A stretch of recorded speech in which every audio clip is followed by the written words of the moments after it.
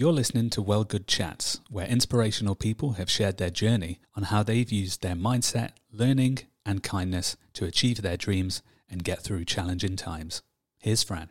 I wanted to do a quick video to start off with, just to talk about the why. Why set up the Well Good initiative? Why invest your own time, your own money? Why is it so important? And for me, I wanted to stress that the reason I'm so passionate about this is because I think when you go through a challenging time and you get through it, you feel like you owe it to everybody else that if other people are going through this, if other people, other families, other people, you want them to benefit from the stuff that you've found out. Now, that doesn't mean that the stuff you found out actually works, but what it means is that you can signpost people to stuff that you've tried and either it has helped you and you're through it and you're through the other side, or if it hasn't helped, you can still signpost people to it because everybody's different and they might benefit from it. So for me, this is all about sharing information, sharing knowledge, making people aware of things that before I had to research and before I had to do a lot of reading, a lot of listening, a lot of speaking to people, I didn't know the kind of what to do. I felt helpless. And as a mum, that is the worst place to be. So after lots of tears, after lots of kind of, like I say, research behind topics around panic attacks, anxiety, mental health, we kind of got solutions and we got plans and tools and techniques in place to mean that we're now able to manage our kind of mental health and our well-being a lot better within our family. And what my daughter went through after the first lockdown, none of us could have predicted. And I know that because we weren't expecting it and it came as a surprise to us, it could happen to anybody. Like no one isn't affected by mental health. So I wanted to have a site, especially for young people, because I would say that Faith was fortunate that I was so keen and so wanting to make things okay that I kind of went out of my way to do what I can to try and help. Whereas there are going to be lots of young people that don't have people that are kind of going out and doing what they can to help. They're not going to have a support in place. And I didn't want them to not be aware of these things that I know can help. So that is the reason for the Well Good initiative. I also want to talk about kind of the ins and outs a bit more of exactly what we went through. And after the first lockdown, no one could have predicted how COVID will have affected people, let alone young people. And my daughter had never had any issues with anxiety before the COVID lockdown. And when we came out of the lockdown, she got the opportunity to go back to school. She was one of the years that they could go back. And as a parent, I'm sure any parent can relate to this, that you're always having to make decisions and making decisions to the best of your ability. But quite often you're always then questioning and you've got the parent guilt of whatever you decide often is wrong or is perceived wrong by other people. Or say, for example, you decide to go back to work, that can be seen as wrong. If you're a stay-at-home parent, that can be perceived as wrong. You can often never win. You have to do what's right for your family at any given time. So when we were positioned with, okay, your child is one of the years that could go back to school, we actually put it to her and said, do you feel like you want to go back? There's no pressure on us. If you prefer to stay at home and continue homeschooling for a while, that's fine. She was so excited. She went running upstairs, packed her bag ready. She really was desperate to go back. So we did. We kind of said, okay, you can go back. And quite rightly, everything was different. You had the 2 metre distancing still in place. The desks were far apart. They had tape in different places. The classes were in bubbles. So I think one day one of her friends fell over that was in the other class. She ran over to try and help. And again, you couldn't predict that by telling a child not to go near another child would cause such panic and anxiety a bit further down the line. But that's actually what then happened. So one day we were reversing off the drive and our daughter just jumped out of the car in a major panic attack, which was basically the start of it. Apologies if you can see Uno, our dog. Which was the start of it. And basically what happened from then was she then got to the point where she couldn't leave the house. She was holding on to the back gate so that if we were going on a walk, she didn't want to go on the walk. She wouldn't sit in the car on the drive with us not moving without having a major panic attack.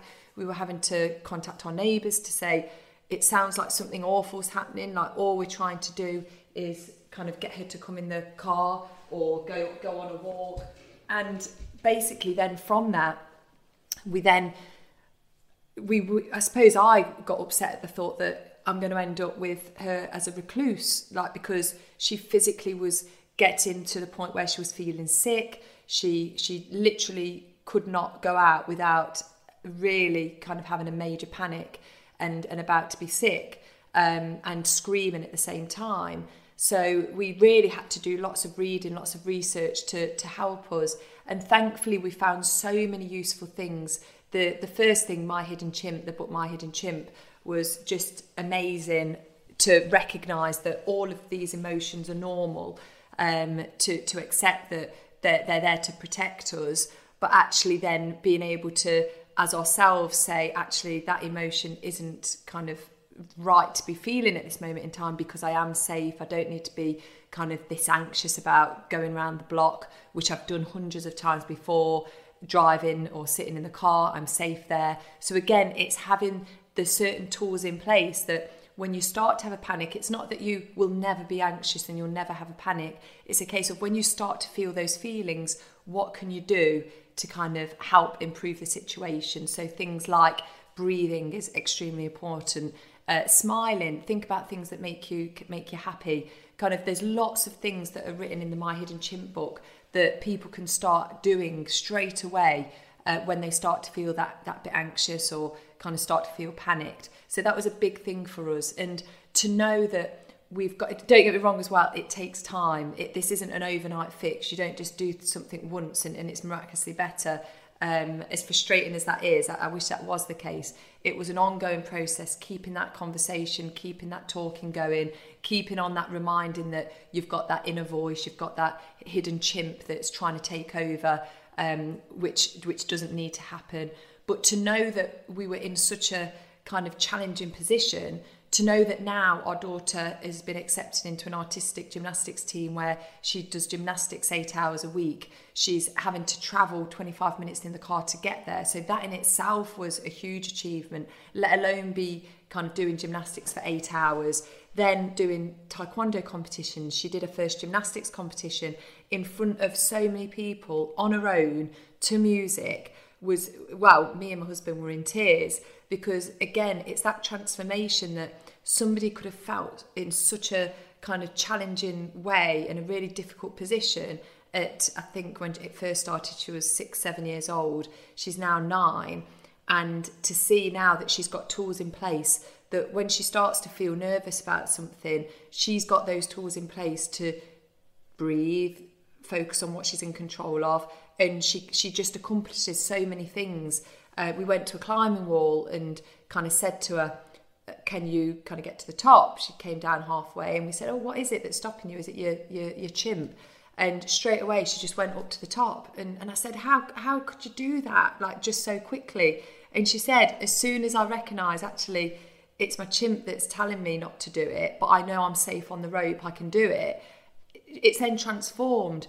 So the whole Wellgood initiative is there to signpost people to the things that we've used, to the things that we've been made aware of, so that hopefully if anybody else is in a position like we were in, they're not having to do all of the kind of lots of reading, lots of listening, lots of separate information that can be sometimes conflicting as well.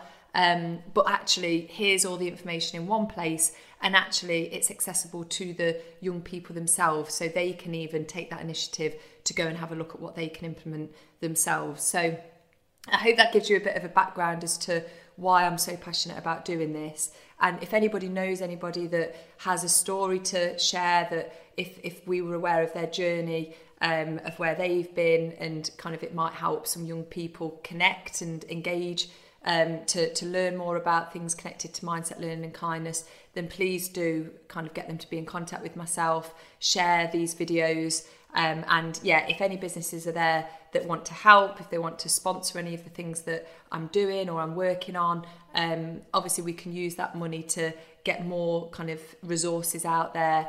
And the more things that we can have and put in people's hands so that they can actually see it, feel it and kind of run with it, then I believe the more people that will unlock their inner power. This show is part of Microbrew Radio, Burton-on-Trent's community radio station.